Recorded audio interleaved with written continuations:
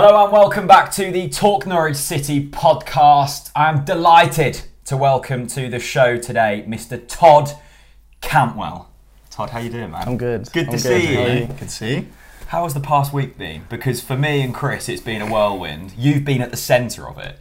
Mad. Yeah, no, I think probably everyone's probably seen the fans and that on social media, the celebrations that have gone on. But I think everyone can probably acknowledge that we were due a big celebration for such a memorable season. So, but yeah, no, it was brilliant. It's been brilliant. And show me what's on the table here. Not the bottle of water. I'm sure it's lovely. This medal, because I quote from the 14th of January 2019, you said on the official club channel, to play in the Premier League is your dream. That symbolises the dream coming true. Yeah. Unbelievable. Let's take a look at this first of all. That certainly beats my 5-a-side medals that I've won in the past. That's special. Mate, what was Villa like that day? It was a bit of a whirlwind, to be honest. You've got to wear it, by the way. Yeah, I'll put it on, that's fine. It was a bit of a whirlwind, to be honest. I think obviously everyone was going there knowing a point would be enough. At the same time, everyone in the change room wanted to win, to get that point record and to do really what we had been doing, keep winning and not concentrate on, we need a point, because if you're trying to win and you don't win, hopefully you get a draw. If you're trying to draw and you don't draw, maybe you lose. So, but yeah, I think, credit to the boys that started the game, because there must have been some nerves going on. But yeah. Were you nervous? I mean, to be honest, I wasn't, and I don't know if that's because I wasn't on the starting 11 or whether I just felt confident that we was going to do it. But, I think to go there and to beat that, they were in such a good form as well. Obviously, they did rest some players, but everyone knows Villa's capabilities, and to beat them 2-1 there was icing on the cake. Indeed. Chris, are you over it yet? Well, I've sobered up. Kenny hasn't. Has Kenny sobered up yet? Do you know where he is? Is he alive? He could be anywhere. He could be anywhere. Man, I thought Aston Villa, let's just talk about that for a minute. I thought that it was one of the best days, if not the best day ever, of supporting Norwich City Football Club for me. And it's got to be up there with Wembley, beating Ipswich 5-1 away. That was beautiful as well. Playoff semi-final against Ipswich as well. Anyway, Villa was just scenes, wasn't it? I mean, I think my glasses are actually damaged from when someone punched me in the face. I've got a busted lip from it. I fell like 4 or 5 rows in front to give Carl a hug. Confetti, flares in the pub, dodgy hats, the whole lot. It was just a beautiful day, beautiful day. And emotional as well. I cried for the second time supporting Norwich. I think it was Pinto waving goodbye. Yeah. That got me crying. Delia and Mickey Wynne-Jones as well, holding the trophy aloft, was just unbeatable. It must be extra special for you though, Todd, because let's go back to the start of your journey with Norwich as a 9-year-old, sort of signing on, and I think there's a lot of kids that get into Norwich, the FDC or whatever they call it, and they've got that dream to progress through the years, and unfortunately, not many do. Yeah. And I'm not sure how many from who were there at the beginning are still there with you now. I can't think of any. Yeah. But it's been an incredible journey for you, hasn't it? Yeah, to be honest, I don't think it happens to many players where they start at football club, obviously the local football club, and end up playing in the first team and being a part of a season like this. Honestly, I just don't think that happens. Which, some might say lucky, some might say, hard work, right place, right time, all of the things. I'm not bothered at what one it is, but I'm privileged to be sat in the position, obviously with a championship winning medal. Get that around your neck. Come on, you can't be on here and not wear that. Okay. You can tell how much it means to you, Todd, because I look at it was the last home game of the season where you did the knee slide in front of me and Jack. You're dancing around, you're going mental, you're not trying to play it cool, and I just love that because you are literally living our dreams, and it's amazing to know that you're born and bred in Norfolk. Beautiful bird. Have you always sort of backed yourself through that journey? I mean, it obviously takes a lot of confidence because you know how ruthless the industry you're in is, and you can, lose your job at any point going through them ranks. So have you always had that belief that you could get into that first team? I think, to be honest, there's obviously times during my career when I was probably 15 to 17, 18, where I probably did have some question marks, which I never thought as a kid, because I was probably, and would probably quite openly say that I was always expected to be the best player going through the academy, and never really bothered me. If anything, I embraced that and thrived off it and enjoyed the responsibility, and it got to a stage where you started to play under 23s football as like 16-year-old, and things weren't going as smoothly as they were, and I think that's when question marks sort of come in. But I think there was like a moment which hit me and thought, I've come so far, I need to go up into the next gear now. Right. And there generally was a bit where I was like, is this right? There's pressure now. It's not about enjoying it now, it's about I've got to do this. I stripped it all back and said, why do you play football? To myself, the reason I play football is because I love it. So I'm just going to love it again. And I started playing my better football again, and obviously, luckily I got back to the best that I could be. And so there's a two-part question here, Todd. Was there ever a point, first of all, that you thought, this isn't for me, I've got to find a job? And on the flip side, when, if you've already thought it, when was the moment that you thought, I've made it, I'm a Norwich City player? To be honest, I think that moment hasn't actually come yet. I don't think, boom, I'm a Norwich City player yet, which might seem like quite a strange thing to say, but I don't think I can be classed as that until I've played 50, 60 games, until I can say, look, now I'm a Norwich City player. Obviously, I've been a part of what is an amazing season, but I feel like I've got so much more to give, and I wouldn't want that label before I deserved it. Do you feel like it's a bit of a dream still? Yeah, definitely. Sometimes I do have to pinch myself a little bit. Sometimes I'll get a message from one of my better mates or something, and they'll tell me, "You've won the championship. Like, are you starting again today?" Todd, and then I think, what am I starting? Like, what? It's mad. But obviously, you can't think like that when you're in it, because you do just have to, like I said earlier, you have to strip everything back and ignore the things that you need to ignore and concentrate on the things you need to concentrate on. When was the first pinch yourself moment in your career for Norwich so far? The first one? I think the first one was, and I don't know why, but it was probably QPR away in my second start, and I don't know why it wasn't the first one, but the second one felt like there was a good following there. It was on Sky Sports. Yeah. It was an evening game, wasn't it?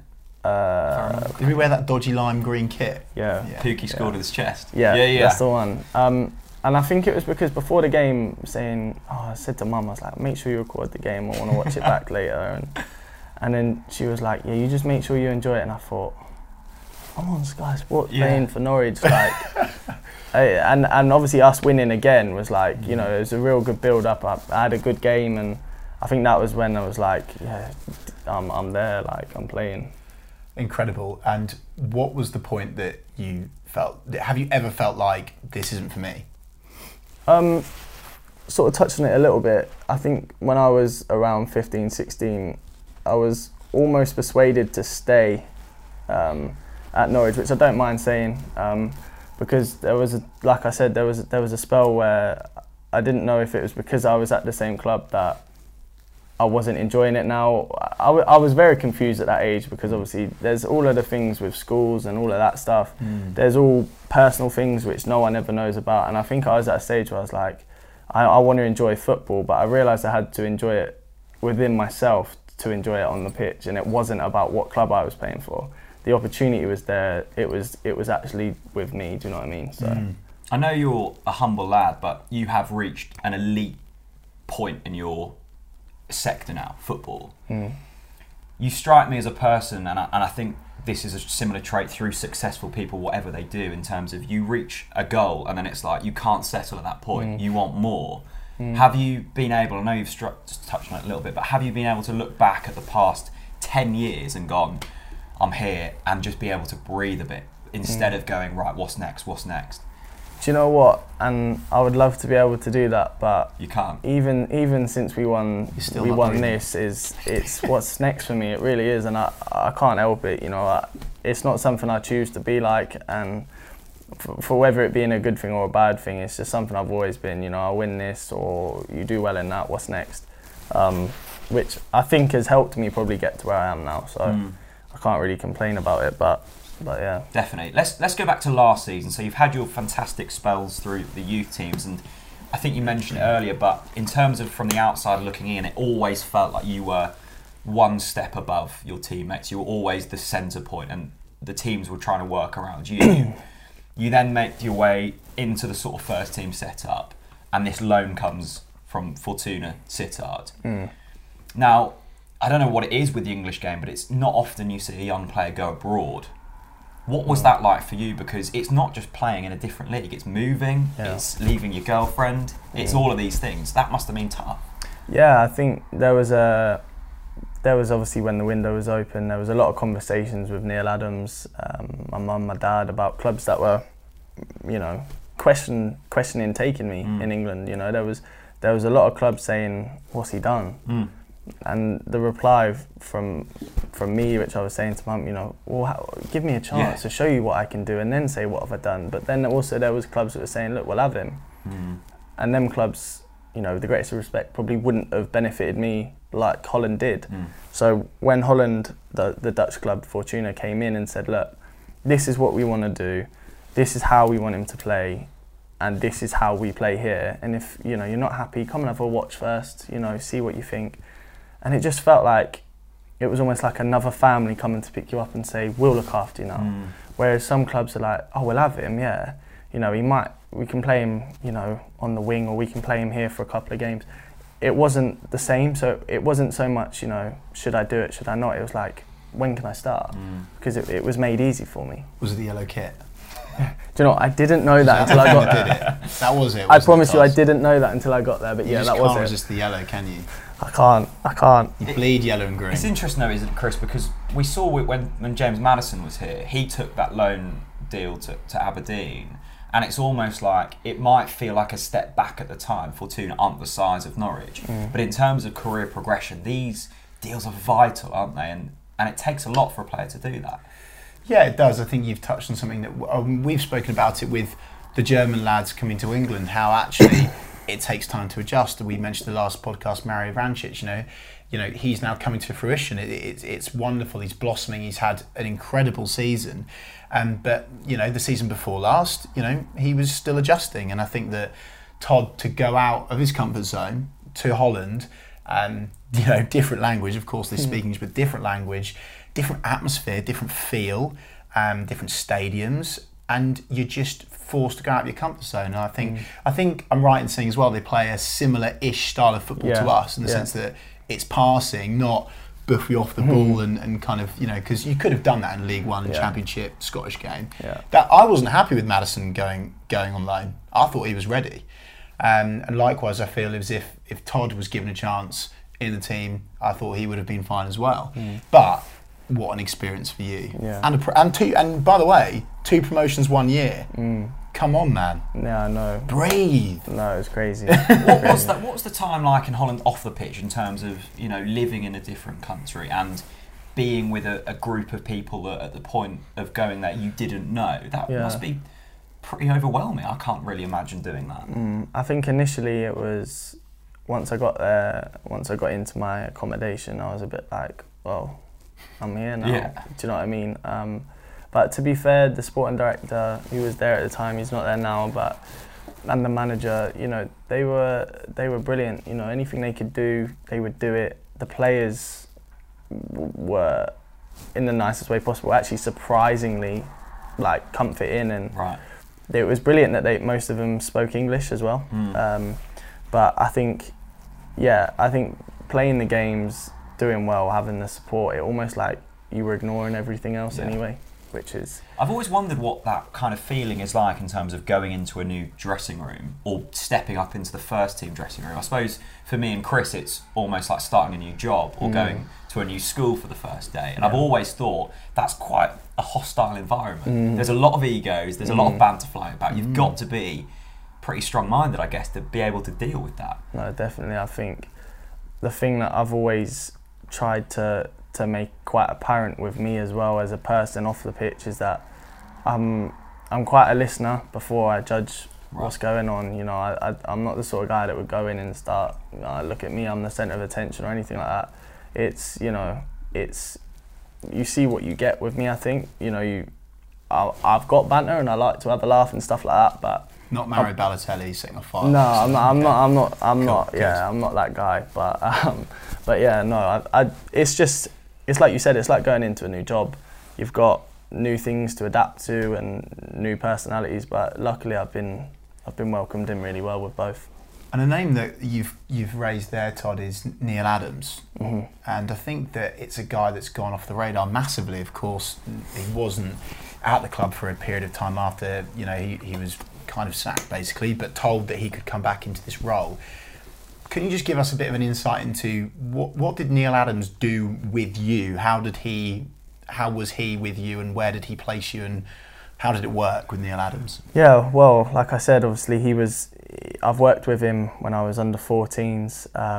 Obviously he was my manager, and he really helped me then. I felt like I learned a lot that season. You know, I learned probably things that I hadn't learnt before, and I don't mean ability and technicality, I mean in my head I sort of learnt to understand football a little bit better and the seriousness maybe of it.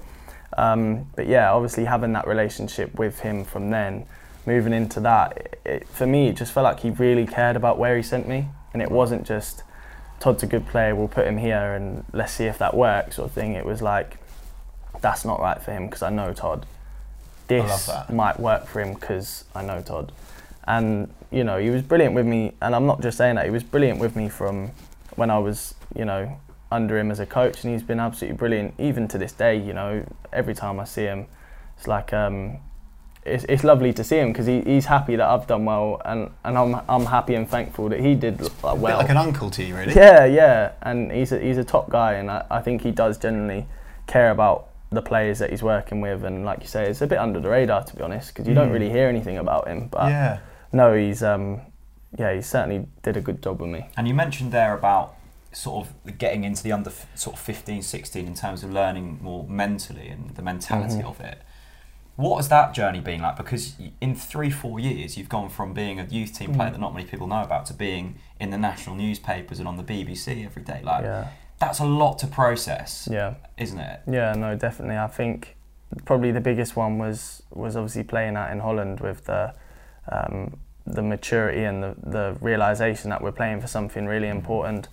23s football is brilliant, and I wouldn't fault it, but I'd played there for 2 years and I needed something else. Like you say, you need to know what it means to lose, you need to know what it means to win.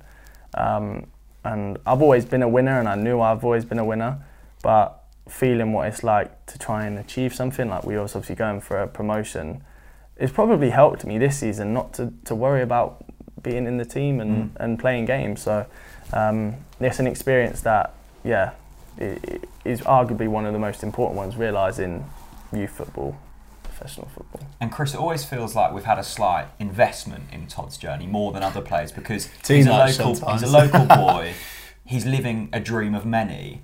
It always feels that little bit more special, doesn't it, when it's one of your own doing it?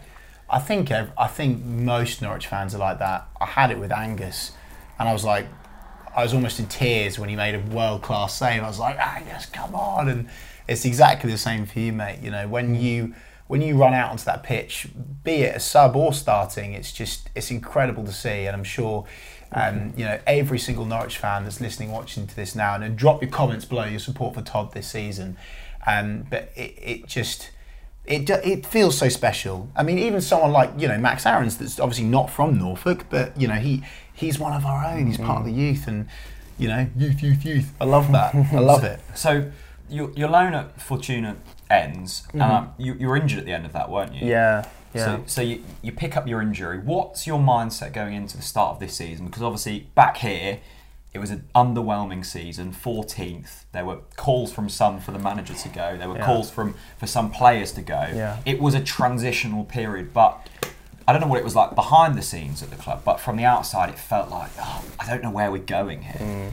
What was your mindset coming back off your loan deal and going, right, this is the season ahead, what do I want to achieve and what do I think the team can achieve? I think I was a little bit out of sight, out of mind in a way when I was out in Holland. Obviously, I was looking exactly what was going on back at home, but you know, at that point, I wasn't in, you know, first team group chats and things like that. I didn't really know how it felt around. You know, obviously, I came back when I had a slight little injury for a couple of weeks. I watched one of the games, and the atmosphere was, you know, it was like there was things really going wrong. Yeah. But yeah, I think my mindset was, as soon as my last game finished in Holland and I hurt my knee, the first thing was, how bad is it? You know, how long am I going to be out? Then it was, you know, the off season for me is getting my knee right. Right. And I'm going to be ready for pre-season to go in and say, this is my chance. I'm not going to get a better chance after what I've achieved last year to come in and say, like, play me. Do you know what I mean? So I looked at it more as and it's probably, well, I don't know if it's a bad thing to say, but I looked at it as an opportunity for me to get in. I mean, this shows the mentality of Todd, Chris, doesn't it? Because arguably the lowest point of a footballer, I'm saying this judging, an injury is probably down there. You can't play, you can't do what you love. To then come back with an injury and go, right, this is my time to shine. That's the kind of players we need at this football club. Yeah, definitely. A player that springs to my mind in that sense is Louis Thompson.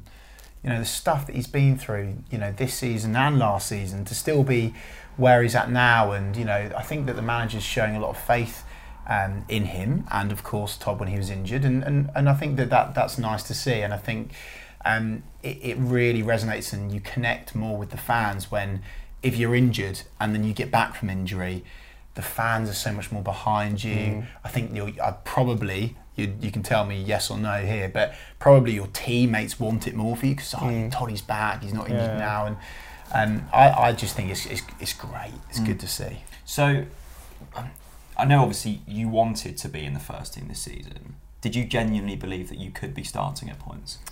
To be honest, I think a bit like what I touched on, I come back in pre-season and felt like my pre-season was the best I've had. Really? Yeah, I felt like I was comfortable with my teammates. I thought, you know, I'm ready to be a part of this now. And I'm going to be completely honest, you know, first game of the season come, I was gutted not to be playing. I really was, because I felt like I was ready. I felt like I had shown that. And then, yeah, it's the realisation that, you know, this is a big football club. You know, with the greatest respect to Sittard, they are a very good football club, and, you know, they've gone on to be back where they should be. But Norwich it's a bigger club. And I think as soon as I realised I wasn't starting first day, it was, okay, right, I'm not starting, so I haven't done enough, so I need to show more. I need to maybe show him more consistently that I can do this, and, you know, and pray that I'll get my chance. And to be fair, it's the sort of manager that, if you are doing that, he will give you his chance. He's shown that this year. Did you know that Daniel was that type of manager from the beginning, or was it when, you know, Max got thrown in and Jamal, or did you always know that if you proved yourself, you were in that team? I think I had a pretty good feeling, because before I went on loan, obviously I'd been on the bench a couple of times, and I've had some good conversations with the manager, and I had that feeling like I was coming back to someone that knew exactly what I could do. And I genuinely had the feeling that if I'm showing myself enough, he will play me. So that's a reassuring feeling to know that if I am doing that, I will get my chance. Chris, and I guess that's been one of the main, we'll talk about this season in length in a moment, but one of the main positives of this season has been that belief in the youth, hasn't it? Oh my God, definitely, 100%. I think, to be honest with you, I think the Norwich fans were initially like, we want it for the youth, but we're a bit like, oh God, blimey. And I remember this feeling particularly with Ben Godfrey at the start. You know, there was a few, when Max was chucked in against Ipswich, we thought, oh my Lord, you know, Evo, he's an experienced player. You know, we know how good he is, and we've never looked back since. And it's the same for Todd. I think that the way that the manager has stuck with the youth and given the opportunity and played them in consistent strings of games, it's not just been in and out for Todd. And that's been awesome to see. Awesome to see. I've just randomly thought of something. Talk to me about your Leon Barnett change. So you had the long locks. What was the thought behind the long locks? The long locks were... Get the manager's attention? Do you know what? I'm going to be honest with you. I didn't like the fact that everyone had the same haircut. Yeah. I'm going to be honest with you. And I thought, you know what? I'm going to grow my hair. And I had to go through some horrible stages Did you? But yeah, I thought, you know what, I'm gonna grow my hair. And my brother had long hair at the time. Like, I used to banter him, and you know, you got long hair. And then there was times when I go back and be like, I'm at that, you know, that's different. I like it. Yeah. So, and then the reason I cut it is because I tried to change the colour of my hair a little bit, and it went wrong. Let's say. Oh, really? We were debating that. I'm so pleased you brought that up. So are you blonde or are you dark naturally? No, so in the sun my hair goes blonde, but obviously because it's short, you wouldn't be able to tell. But when my hair gets longer, it is naturally blonde. But well, that is a revelation. We've been debating that all season. Has he dyed his hair? I had to cut it off, believe me, because what come out couldn't come out. Really? Goodness me. Now talk to me. You can't leave the people hanging here. What colour did it go? Was it a green? It was like the home shirt. It was yellow. That's incredible. I had to go, man. I had to go. It was amazing because I think it was Michael Bailey that tweeted the photo of you, the fresh cut. You were in the tunnel, and I looked at it. I was like, "Who have we signed?" Yeah. I didn't know it was you. And then you came out, and the rest is history. You could say. I think you look a bit like Woody from Toy Story, by the way. Yeah. So no, the truth was the colour that it went was obviously down to my roots. So I then had to I looked like a cheater because there was patches which had the blonde stuff, so I thought, oh, come on. Nightmare. So I said to the guy, I was like, look, I'm going to need you to cover this up. And when he covered it up, I thought, oh, it looks bad again. But I can't go any shorter now. I've got no hair left. So. Did you sack your barber at that point? You stuck with him? Listen, we had a falling out. But Did you? Yeah, but no, he's a good guy. Like, I probably asked too much of him, to be honest. Will we see the return of the long locks in the Premier League? You know, big up the personal brand now, sort of thing. You know, it's pending. Is it? That's why the hat's on, because I've got to go through these bad stages again. Speaking of hats, what do you make of this hat? Yeah. So Todd, we got a photo after Villa, and I was wearing this, and you were probably like, "This guy's lost his head. He's lost his marbles." You had lost your head. Yeah, I had. So this hat was found on the pub at Villa, wasn't it? The pub floor. Would you rate it? Would you wear it? I probably wouldn't. I think that's very polite of you. I think you have to wear it as part of being on Put this it on, try podcast. it. Go on, Todd, for the fans. I'll wear the medal. You wear this. I feel like I just can't do that to myself. I'm sorry. No, that's It's that fair. bad. I mean, we both won something at Villa. I won a hat. You won a championship win. That at is a Villa. shocking hat, JR. He wore it all day. That's how under the influence he was, Todd. What did you think when he came up to you for a The picture? beer was talking there. Wasn't it? 100%. The beer was talking. Shocking. Let's go back to the start of the season and quickly away from that hat. When you're left out of the team at the start and you think, I'm ready, is it a situation of being like, right, I need to know my place, I haven't made a start yet, I'm young, let's, just sit back and hopefully my time will come? Or is it you go the other way and go, no, I'm ready to start, Daniel, knocking on the door. Yeah. Where do you sit in that? Because it's an awkward situation to be, I guess. Yeah, no, I'm one for like I say, being patient and having a chance to prove yourself. But there was a time there where I thought, I've had such a good pre-season, I feel like I need to really know where I stand. Right. And I'm not the type of guy that wants to go knocking on and saying, why am I not, all of this. But I had a very honest chat with the boss before, before I decided, what was going on, and he made it clear he didn't want me to go on loan. Right. And to me, he didn't tell me anything more than that, but he just made that crystal clear, and I thought, if he's telling me that, it's for the best, and I know that to me is like a nudge to say, that's what you need to be told. So it was from there on where I just said, okay, he doesn't want me to go on loan, so I know that means he wants me here. I suppose that could have gone two ways in your head, though. It could have been, I could be here and not playing, and I could go backwards in my development, or the way you've clearly gone and thought, I'm ready. The gaffer thinks I'm ready. So what was that? Just a natural instinct, or did it ever go through your head that thought, should I be pushing for a low move? Because it's an awkward place to know where you stand. At that point. No, it was an awkward place, and like you said, there was obviously question marks as to whether things would pan out differently. But like I said, after I had that conversation with the manager, and I had to take his word for it really, because it's come from the guy. So I thought, okay, look, he's given me this information, I'm going to take this as he thinks that I'll play this year, and if I continue to train how I've been training, and luckily, he repaid his faith. And Chris, it's interesting, isn't it, looking right back to the start of the season, let's not forget, we were down near the bottom for the first 6 games. We were struggling. So were you thinking, right, it's time to put the youth in, or were you thinking, right, we need the most experienced players here to get us out of this hole? No, I'm not just saying in front of Todd. I did think it was time to play the youth. I called for Max Aarons to come in against Ipswich. I was delighted when Ben was in. I was delighted when Todd got a string of games. I think that, and it's with all the love and respect in the world for the players that the experienced players that were in the mix. But I just felt like we needed something different. We needed to not be predictable. And I honestly think the secret sauce to Norwich City this season has been our unpredictability. People don't know necessarily what Todd's all about yet. They can watch a few videos, they can see him on loan at Fortuna, but they don't really know what he's about. And I think that it's that flavour, it's that spice. When you add that into a dish together, a big Delia dish, I think that it makes a beautiful, beautiful flavour.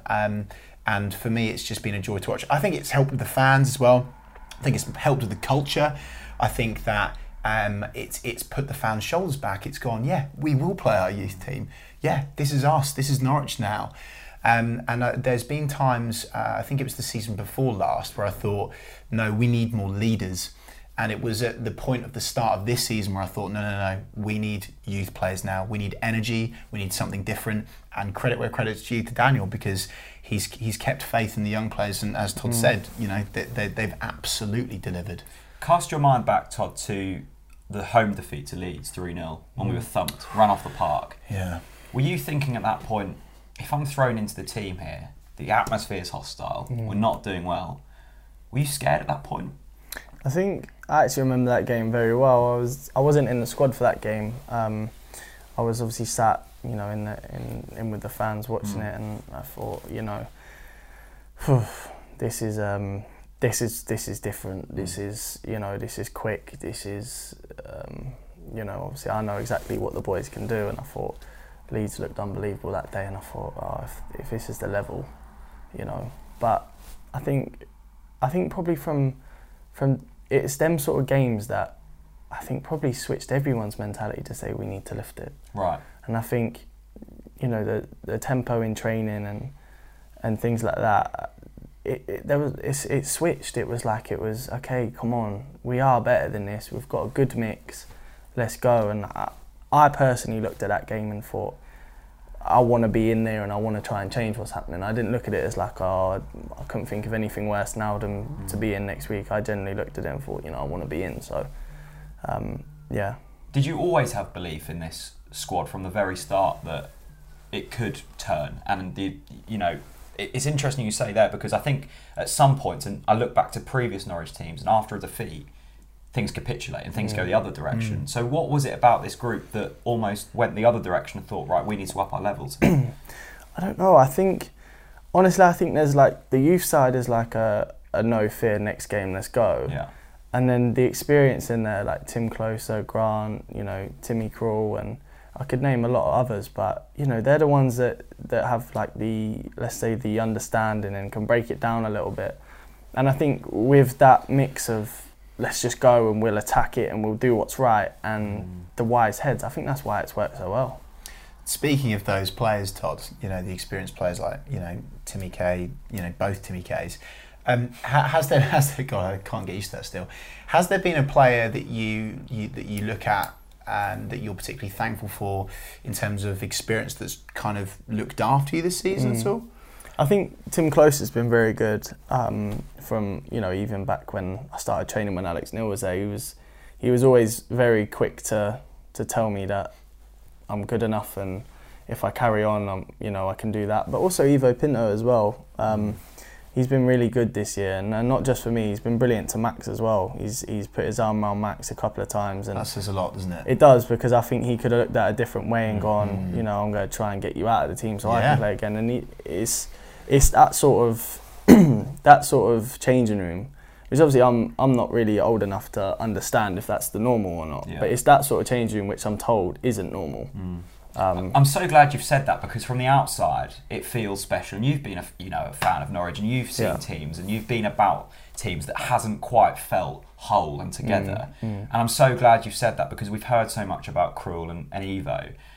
It is unbelievable the fact that you've got them kind of players. And it was also interesting, Chris, we filmed a podcast 2-3 months ago with Jake Humphrey, And Jake said at that point, Todd, that he thought the success to this season was almost the naivety of you boys. You hadn't been in this situation before. I suppose you had with promotion, but Yeah. do you think that was a good point? The fact that you, Max, Jamal, hadn't quite been in this situation, so there was no fear? Maybe. I think at the same time, I think Jamal obviously had the experience of the season before and got a good run of games. Ben had a fantastic loan spell at Shrewsbury. And Max, I think anyone that knew Max would be able to tell you that he would have played first team very soon.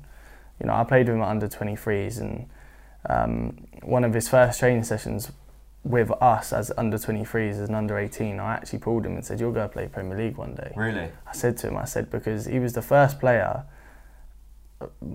one of the first players that I looked at and just felt like I was on the same wavelength. Right. I didn't have to try. It was like, hang on, he's not just crossed it and there's no one in the box. He's turned out and played it back out. Yeah. Which is like, I know it sounds like a real simple thing, but it was like he had the maturity before he was mature. Yeah. It was weird. Like, Well, Russ was full of compliments for Max, so we knew that Max was ready. He said it before Max got a game that he was going to be the next big thing. Just talk to me more about Max Aarons this season, because he had a fantastic, almost player of the season. He was close to player of the season. Just talk to me about Max this season and how have you rated him? How have you enjoyed playing with him? I think he's been brilliant to watch, to be honest. Obviously, wasn't in the squad for the Ipswich game, and I was absolutely over the moon that he was starting. And you know, obviously Ben come on at half time in that game as well. But I think Crunch someone. Yeah, that's Ben though. Ben enjoys that, believe me. Ben the bulldozer. Yeah, I don't think anyone could have said that he would have been that consistently good. You know, he's been obviously, you know, in a way lucky not to pick up an injury. I'd say that he's just continued to play, but because he gives more than 100%. Does he? There's nothing lucky about the fact that he's played the amount of games he's played, because even in training, he's so comfortable, not like confident and arrogant, but so comfortable. Never looks pressured. But I get what you say though, Todd, because I think he is lucky to have not got injured, because the way that he's just bombing and attacking and twisting and turning and cutting inside, you could quite easily, if you're the opposition, say, he's going to be bombing up the wing, I'm going to take him out early doors, I'm going to show him who's boss. Yeah. And, you know, I think you're right, and I think it's a great shout. Being in that youth gang, I'm going to call it. The boy band. Is it the boy band? Is that what they call it? Well, that's what it started as. Oh, I love that. Yeah, it's boy band. Who's got the best dress sense then? You backing yourself? No, because I know what they'll say. They'll all say it's risky and all of that, but that's just, I don't know, that's just the way I've always been. But anyway. No, I'm all about the boy band, I'm loving that. But the question was, have you felt like you've kind of been dragging each other up? Because you said there how buzzing you were that Max was in for Ipswich. And likewise, when you're out, are they dragging you up with them? Is that the sort of vibe? Yeah, definitely. I think when, you know, me, Max and Jamal were playing, when I had my run of games and Ben wasn't, Ben was obviously on the bench, and we were saying, you're going to be in soon, you know, just keep training how you're training. And obviously he probably had question marks as well, thinking, you know, am I going to play? But then, you know, same goes when he then got in, and it was me that obviously after my injury I was out and I was watching. It was him that was then saying to me, you know, you're going to get back in. I know you will. So yeah, without even knowing we've been doing it, we actually have been doing it. And Jamal's obviously, you know, played nearly every game. He's always one to be saying, come on, you can do more, Todd, you can do more, Ben, come on. Like, which is weird because you probably wouldn't expect it looking at Jamal to be like that, but he's very open and honest with the people that he chooses to. He's not like a very open character, which, you know, he doesn't have Twitter, you know, he's not very verbal on Instagram and stuff like that, but he's got a lot of passion. He seems like he's got a heart of gold, Jamal. Yeah. It seems like he, A, really cares, but B, he's just a nice guy, and that helps. I think it's nice to not see arrogance. I think that sometimes younger players in squads, particularly in the Premier League, you look at the player and you think, maybe you're going a bit too early here almost. And you don't see that with any of you boys. No. It's great to see. How important is it to have that real tight-knit core? Because I can imagine when you've got to the level you have, you know, distractions start coming in. So to have that real tight-knit group of friends that you can trust and you know have the best intentions for you must be so crucial. Have you got a subgroup on WhatsApp? Have you got first, or are you not going to announce it? Can you not say? Well, we don't. What do you mean, as in like? Like, have you got first team, and then is there a boy band WhatsApp group as well? There is chats, but there's sections. It's not. Is there? It's not. We haven't gone. Look, us four are going to have our own You chat. have, haven't you? But Who's the group admin, Todd? What of the whole The subgroup? There isn't one. There isn't. No, there isn't. But that group must be important to have. Yeah, no. I like I said, the way that it's not normal to have 4 young lads that are not distracted with other things outside of football, and I think especially Jamal, Max and Ben, because I'm not going to speak for myself because I don't know how they look at it, but they're always pushing each other. We are always pushing each other to try and be the best we can. There's no breaks. You know, it's I'm going to the gym now. Jamal says, Todd, come, you're coming. Or Ben says, Max, I'm going to the gym. Max goes, do you know what I mean? It's How much are you bench pressing, Todd? Or are you not that kind of guy? Or is that Ben? Ben looks like he presses pretty heavy, actually. Ben's a beast. Is he? Ben was. I'm pretty sure Ben was born a beast. I reckon he came out It's the womb not an normal. absolute beast. It's not He did, normal. didn't he? It's not normal. He's but got to be benching at least 90 kg at least. he's probably doing more. Like, I'm not really a gym guy. You can probably tell. I'm not really a gym guy. But What are you on about, man? no, I'm not really a gym guy. Obviously, I do my sessions and like to say I can hold my own on a football pitch, but I'm not really that guy that But that's what actually makes you enjoys different. it. That's what makes you different. You're nimble. You're smaller. You can cut inside. And I think that's cool, man. It's interesting you mentioned that, because I think there were certain people that were saying when you got into this squad, oh, he's too small. And I think you mentioned it actually in one of your interviews before. You were quite small growing up. And when you saw Lionel Messi doing his thing, you were like, I can believe that small people can do it on the pitch now. Were you nervous going into the Championship thinking, this is going to be brutal, I'm really nervous about in terms of the physicality, or did you always back yourself? Do you know what? I've always backed myself to be more intelligent than strong. Okay. If I put my body in this position with the ball there, you can only foul me anyway. Yeah. And if it's not a foul, I'll make it look like it is. And you know, I think one of the things that was always quite apparent, which I knew I had when I was growing up, like I said, I was really small. I would always cut across someone who was quicker than me, so that he either trips me up or he has to let me go. Yeah. And it was something that my dad always used to say to me, that's not normal, like players don't think like that. And I wasn't subconsciously thinking I'm now about to cut across, but I knew that I would get pushed off the ball. I would, you know, I wasn't as quick. So was that taught to you, or did that just come natural?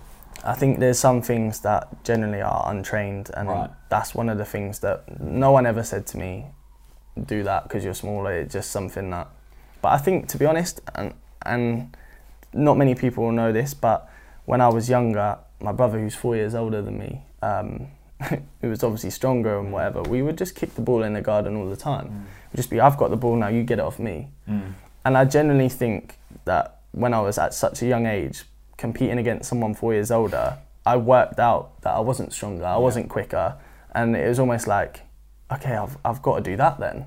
And then it's a foul, although there was no referee in there saying, you know, and did it get heated? Yes, it did. But no, that's probably again where I get my competitive edge from as well, you know. So no, it was.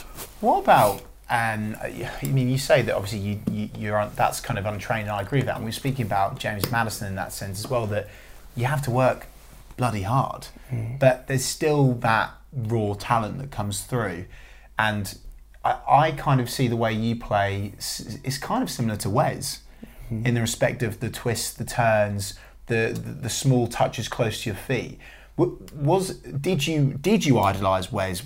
Was there a player in the Norwich team that you looked up to going through the ranks? Yeah, Wes genuinely was that guy. I used to watch him and think, wow, if I can affect games like he can affect games, then I'm going to be a player, because I would sometimes just watch him do something and say, wow. Yeah. And do you know what? Even when he used to try things and people would say, oh, give it simple. Yeah. Let him try that 6 or 7 times. So that one time it's worth it for a goal, no? Yeah, true. And I used to think, you know, people saying, oh, I don't know what he's seen there. And then when he's done something which no one has seen, say, wow, what's he seen? You know, there's a type of player that will always try and do something that doesn't look like it's on. There's a lot of amazing players that are like Hazard, David Silva's probably one of the best. He does a pass, you think, oh my God, do you know what I mean? Yeah. It's that sort of thing, and I think I've got that. I've always wanted to be that guy who has that responsibility. It's interesting you say that, because I think there was a stat with Messi's performance against Liverpool in the first leg that he had something like a 15% pass completion, but changed the game so much. So I guess it's almost a sacrifice of your position in terms of you do have the opportunity to change games, but there might be 4 passes that you misplace, and that could be you out of the team. It's ruthless, 100%. isn't it? Yeah, no, 100%. I think when you're an attacking player, you're asked to win your team games. You're asked to make things happen, and sometimes that won't come off. Sometimes it will. It's sort of how it works. But obviously, when you look at the top level, when you're consistently winning your team games, like I said, like David Silva, Bernardo, players like that, that's when it's the next level. I think it's players in your position, Todd. I think, and I wish that people understood this more. You are put in that position to take risks, to do different stuff. So I think it's frustrating when you're not in the team after giving away 4 times, because I think that you're there to take risks, to create those opportunities, to play those through balls, the Teemu Pukki against QPR. Yeah. I think that's what you're there to do. Yeah. My other question is, we spoke about Wes, who's obviously a player that you were with and you've looked up to growing up. Is there a player that's playing right now in this Norwich team that you look up to and go, oh my God, what a player? Do you know what? Honestly, I don't think there is, and I don't say that because there's no one with amazing ability. I say it because probably now that I'm in there, I probably don't look at it like that. If I was probably zoomed out, I'd probably go, wow. If I was to actually probably watch a training session, I'd probably go, wow, he's unbelievable. Because you're training in there, you don't really... It's weird. It probably doesn't sound right, but because I'm now in there, I now don't look at it like that. Yeah, so let's go back to when your run of games in the first team happened, and it was a long run. From a fan's point of view, just going to games, it feels relentless. It feels like, oh my God, we literally feel like we've just played yesterday and we've got another 2 games coming in 3 days. That must be so draining mentally and physically, because it is such a demanding league, isn't it? Yeah, it is, and that hit home quite quickly, to be honest. Playing 3 games in 1 week after not playing, I was, but to be fair, the way we have trained this season, I don't think many teams will train like that, and I think that's helped us. You look at the end of games when we've almost come into life, when teams have died. I think you can only get that from training day in, day out. A week, the same sort of training, as it were. So I feel like everyone has had that resilience in their legs to go, like, we can train like this or we can play like that. And in and amongst that run of games comes your first goal at Carrow Road. I think there were probably people going, Todd's been amazing so far, now let's see him score. And it came, and it was a beautiful finish as well. What did that feel like in front of the Barclay? Because it came at a crucial point in that game as well. I think we were losing or 1-1 down. Yeah, so that must have been amazing, man. It was. I think, to be honest, and I hadn't obviously had this chance to say anything, I was actually really disappointed with how I'd been in front of goal before that. I remember a chance at Derby, which I thought, I've got to score that. I come home thinking, I had a good game, but no, I'm not happy with that. I should have scored. There's also Stoke as well at home, Brentford. There was a couple of chances and I thought, no one knows that I can finish, and I know I can finish. So, my next chances, I'm going to be assured on them. And obviously the ball went over. Timo played it back, perfect weighted pass, just used the weight of the ball and slid it in. And hopefully I shoot at that point that finishing is something I feel comfortable doing. So when you're in that position, when you miss a one-on-one or something, you get one chance, and if you miss it, you're then reflecting on that negative point rather than the fantastic passes you've played. How do you stop that from becoming disheartening and going the other way? Because you often see strikers going 4 games without a goal and suddenly they're in a drought, and then it goes to 10 games without a goal. What was it like for you? Was it like, right, I now train harder, and sort of stopping that mental demon in the back of your head going, you are better than this, Todd? It's hard, and I can see that most people deal with it differently. Some people go, okay, give me 20 balls after training, I'm going to do the same situation. Some people say, it's okay, I know what I can do. But for me, I think, because I was I would say, happy with my performances and that the team was winning. I had to ignore it because I knew if I went into a game thinking I've got a score, I'm going to make the wrong decision because I'll do something selfish, I'll do something that wasn't on, and you know, and then you're going backwards rather than going forwards. I thought, I'm going to carry on doing what I'm doing, but the next chance I get, I'll make sure that I'm there. So it's the way I looked at it. What was it like celebrating in front of the Barclay? It was amazing. I'm actually annoyed how I celebrated. It was shocking, wasn't it? I'm annoyed. I was expecting so much more, but I think because... What's your go-to seller? Like, what sort of sellers can we expect in the future? Oh, we've talked about a knee slide. I do enjoy a good knee slide, but some of them knee slides that go wrong. Oh, you know, like when rupture your knee or something. They don't look good, do they? But no, I think because of the game situation and, you know, it wasn't more of a this is my moment, it was more of a come on, we need to get back into it but yeah. What do you reckon to Teemu Pukki's cello? What's he doing? He's scoring so many goals, but he just doesn't. He just gets on with it, doesn't he? He's such a chilled guy, though. He is. It's like you've scored. Oh, I don't care. I've done my job. Do you know what I mean? It's like it's crazy, but yeah, Steepemans we won't talk about. Mate? Come on, no. I don't even know where it comes from. I don't even know. Are these pre-planned, or are they just going through his head? Well, I don't think he'd mind me saying this, and I think the boys would all agree with me. He's quite strange. In the nicest way. Like he's a really nice guy, and I love Steepy, but him and Tim Closer like have some weird conversations, and then he scores and he's doing like this, and he's laughing his head off. I'm thinking, what's going on here? No one knows what's going on. The salmon. I mean, there was all sorts of wacky ones. But it's weird because you think if you did something like that, you would let everyone know that that's what's going to happen. But you don't know. And he doesn't smile. Yeah. Have you noticed when he scores, he doesn't smile? No, I don't know why he doesn't smile. It's like. Does Dennis Srbeny actually smile? Have you seen him smile? Yeah, he smiles. Does he? He never smiles at Carrow Road. I'm starting to get a bit worried. No, he's probably, actually, people probably won't realise, he's actually quite a joker. Is he? Yeah, he's, obviously, he speaks German, and within the German group, I think he's quite a joker. But with me as well, he's a really nice guy. Is he? Awesome. Really nice guy. Okay, I want to talk about it coming up against Ipswich for the first time.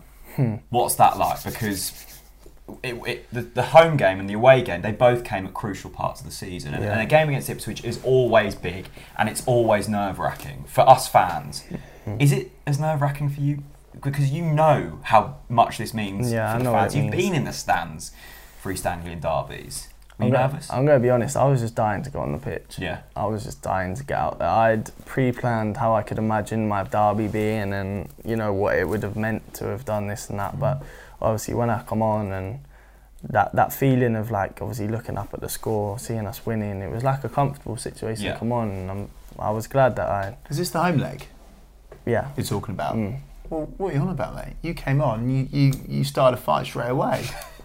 I mean, come on. I know. Does that show, were you bubbling with almost emotion coming onto it? Because it looked like, and I love it, and the fans love it, and I know the Ipswich players hated it, that you were just in, and you were in their faces straight away. Do you know what actually really annoyed me? And I don't know if it's because I was from Norwich and I was probably looking at that game 50-50 as a fan and as a player, but some of the tackles that went in on Max earlier on, I thought, there's no need for that. And then obviously everything that kicked off on the side was unnecessary.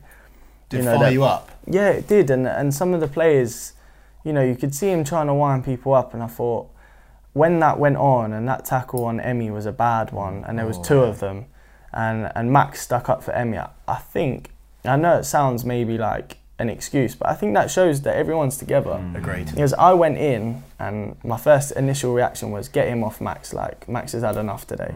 And like even someone like Jordan Rhodes was there, you know, he's not an aggressive person. He was there. He was there, and he knew what it meant, you know, to show that we're not going to get pushed about and dictated, you know, like that as well. We're going to dictate games, but we've got each other's backs. Did you feel at that point that other clubs are starting to look at you and going, the only way we're going to stop these is by being physical and by getting in their faces, and hopefully they'll just surrender? Yeah. That must have been almost a point where you've gone, yeah, we're so much better than every other team now. I think there were certain teams that tried to do that, especially at Carrow Road, but when the team is on its game and we play the ball, there's not many teams that can press and win the ball back, because you can press, but you can't be silly, and everyone knows that, you know, you can't have your centre backs up and everyone. when they press with 3 or 4 players, we could get out of that situation, and I think that's probably a little bit disheartening. Kissing the badge in front of the away fans. Oh, I know. That after the game carried away. In the game, I feel like I was supporting my teammates. Yeah. Chris, it's good though, isn't it? Because you almost want, in that situation, you want players who haven't done it before and are just chilled and are calm and will just play their game like it's any other. And you want players like Todd, you want players like Max in there who just get it.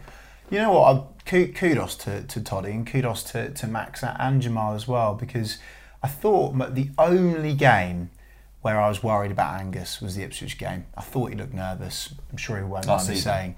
Yeah, I was worried about it.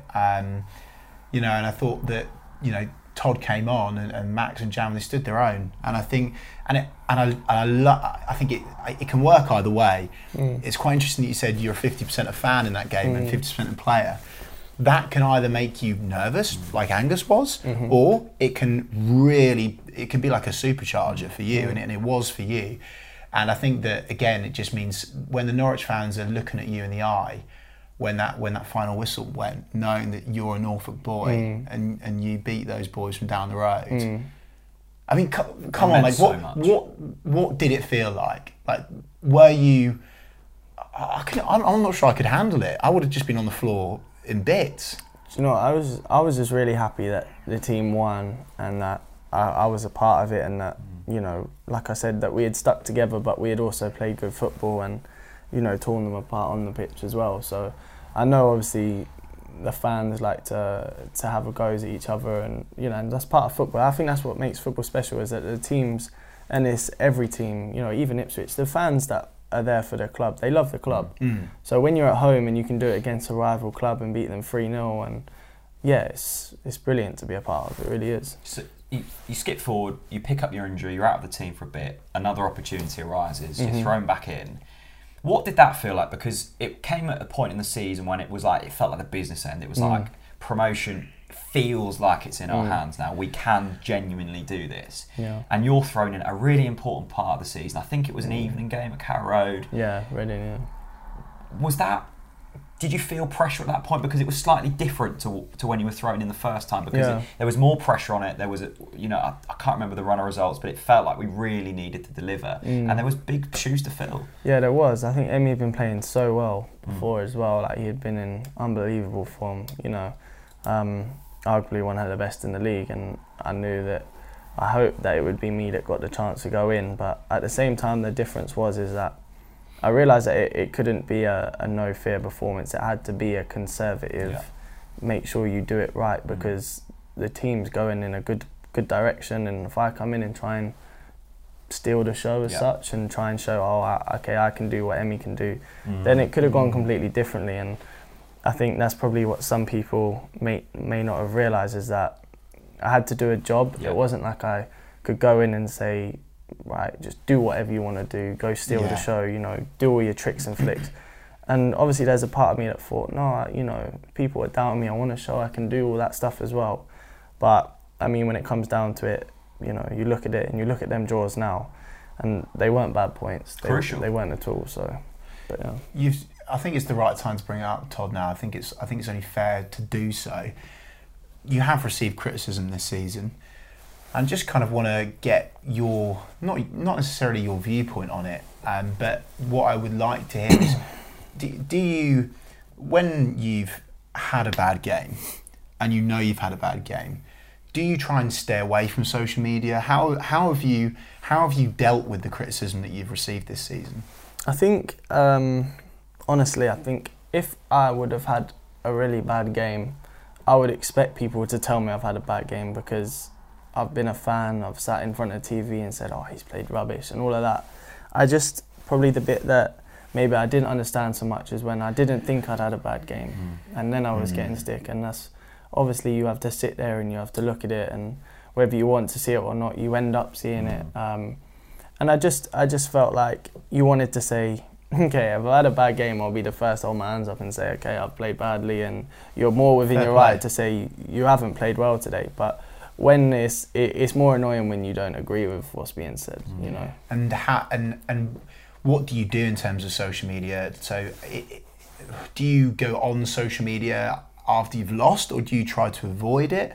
How does it work with you? Do you know what? It really doesn't change. I think if we win, you can't get too carried away with what people are saying. If you lose, you can't get too carried away with what people are saying, because some people may not think before they say something, and you've got to take it as part of the job, to be honest. I think fans are entitled to their opinion. That's how football works. So if you're not ready to be given stick, then I don't think you're ready to play. And fair play, man, because you've bounced back from it. You were criticised, just like Tim Krul's criticised this season as well. The crazy thing is that we've been top of the league, but it's good to know that it hasn't bogged you down too much, that you bounced back from it. But I think that you could have quite easily caved. You could have gone, oof, this is just too much for me. So fair play, man, for sticking in there. It's interesting as well you raise that point in terms of doing a job, because we know your game, and it almost felt like what you said there, you sacrificed your performance levels for the good of the team, because we know you're not an Emmy, you're a different type of player, but you could have gone in there and been like, I'm having a good individual performance today, and you probably wouldn't have picked up that criticism. But what people don't know what's going on in the dressing room, what you're being told to do. So I suppose that was really brave of you to be like, yeah, I'm going to come in here and I'm going to do a job, and if it means sacrificing what people think of me for a bit for the good of the team, that's fine. Yeah, definitely. I think there's always a bigger picture, which is probably hard to see sometimes, but I looked at that, and if I had have turned around and got 2 goals or something like that, I'm sure the manager would have been like, okay, that's cool, and the teammates would have been like, wow, well done. Yeah. But it's not that there was too much risk for that, and obviously if there was a chance I would have took it, but like I said, I had to do a shift for the team, and it wasn't about me as an individual, it was about the team continuing to move forward, and the risk for some of the things that I probably would have done if we weren't going in that direction. Obviously there's things that I saw in the games and thought, I'd have liked to have done this differently and stuff like that, but at the end of the day, like I said earlier, there were 2 big points which maybe if I did go in and say, okay, I can do this and that, maybe we wouldn't have got them points. So. On the upside, Todd, the funny part of Twitter, I did see your tweet to an Ipswich fan recently. You couldn't resist, could you? Do you know, I'm going to be honest, I was actually not sober when I did that tweet. Oh, right, okay. We'll let you off then. Yeah, but once it was up and everyone caught on to it, I thought, oh, I can't take it down now. It's gone out now, so... But yeah, no, I was actually just stating a fact. Well, yeah. I mean, I wasn't I love actually... that. Facts don't care about feelings. No. And it's just quite simple. Todd Cantwell is one of these. It's true. We'll leave it at that. Indeed. It's true.